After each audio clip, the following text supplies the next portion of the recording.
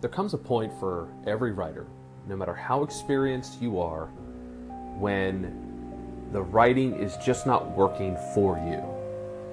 You sit down and you think you're going to write this amazing chapter or scene that's going to move your narrative forward, and then you sit down and you try to do it and it's just not functioning. So what do? I've dealt with this very problem this week, and I couldn't write in a way that moved my manuscript forward. So what I did was I went back to even before I started writing, back to the pre-writing, and I mapped out the part that I'm writing in my manuscript. I mapped it all out again so I could see where this narrative was going. And then I was able to get back into the manuscript and start hammering away again, and I gotta tell you, it worked. So if you face this kind of situation where you know the story in your mind, but when you sit down to write it, it's just not flowing, go back to your pre-writing. Actually sit down and pre-write your story again as if you're doing it for the first time. Hey, you're stuck. What do you have to lose, right? So give that a try. I think you may find that inspiration could be waiting for you by going back to pre-writing. My goal with the book that I'm writing, which is a memoir of my search for my father's birth mother, someone nobody had heard from in my family in 60 years. The goal of the book I'm writing is to create the story, the book, that I wished was on my shelf when I was going through that experience.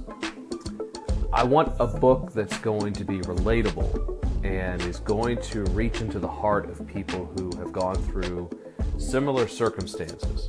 You find out a family secret, you investigate it further, it reveals other family secrets.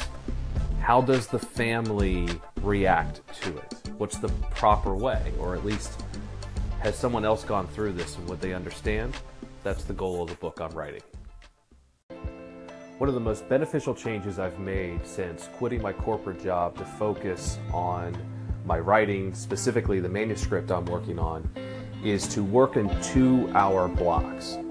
I used to work in hour-long blocks. I used to say, okay, I have 9 until 10 this morning, and I'm going to work on chapter 15, and then from 10 to 11 I'm going to write a blog post, and then from 11 till 12 I'm going to go for a walk, and then from 12 to 1 I'm going to go back to chapter 15, and so on and so forth. I organized my day based on hours. That was a mistake, and I'm learning this now.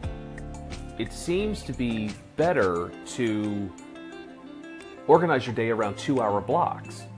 And the change I've seen has been amazing. So I will get up in the morning, and from 5:30 until 7:30, that's a 2-hour block of creative writing. And then maybe I'll have breakfast, and then from 8 until 10 in the morning, I will focus on marketing or my finances. I might write a blog post.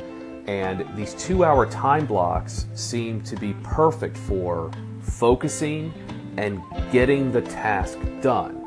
And I've seen that happen with my writing. So I encourage you to look at your daily calendar and see if you can block out 2 hours of time to sit down and focus on writing. This week, when it comes to the manuscript for my book, which has a working title right now of For Him I Sing, I've decided to go back to the beginning from the first word of chapter 1 and scramble the timeline, completely break it up. Before I was writing a story that followed a linear timeline, so chronologically there was scene A, followed by scene B, followed by scene C.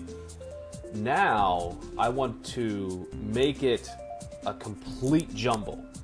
Kind of the way you would watch a Christopher Nolan movie. If you've seen Dunkirk, Dunkirk is actually structured around a couple of events, and it's all seen from different, those same events have been seen from different perspectives. I think that was really interesting. I found it inspiring, and I've just decided, maybe I'll give it a try for my book. And I think it will make for a more interesting reading experience, because you can reference an event in part 1, and then the reader's going to be looking for that in part 2 and part 3. It's almost like a hide and seek, so to speak. And I also think it keeps the reader moving forward, because the reader's going to be looking for other references to the event that you mentioned only in part 1. And it's also spurring my creativity. It is complicated, though. It's very challenging to write a non-linear timeline. It takes a lot of mapping and organization. So I've been working on that, but it also has taken my creativity, my writing, which, hey, maybe it grew a little stale. I've written several drafts of this book. It's been all a linear chronological timeline, and I was beginning to struggle with the latest draft. Now that I've done this, I have found my enthusiasm for the manuscript coming back. On the blog at pigeonseyeview.com, this week I'm working on a post that I hope to have up by Thursday about how my life has improved since I quit my corporate job 3 months ago. I walked away, as some of you know, from a well-paying job that had all kinds of great benefits, the salary and the healthcare benefits, and of course the opportunity to climb the corporate ladder. But I walked away from that several months ago, and I've seen my life improve in several ways, and I want to talk about that on the blog post. It's been challenging too. I mean, it isn't all positive, but I want to save those challenges for another post and focus just on the positive improvements that I've seen in my life since I quit my job.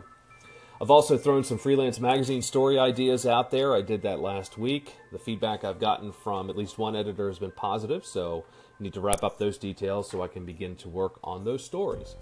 So right now, here at my desk, it's a very exciting time heading into September.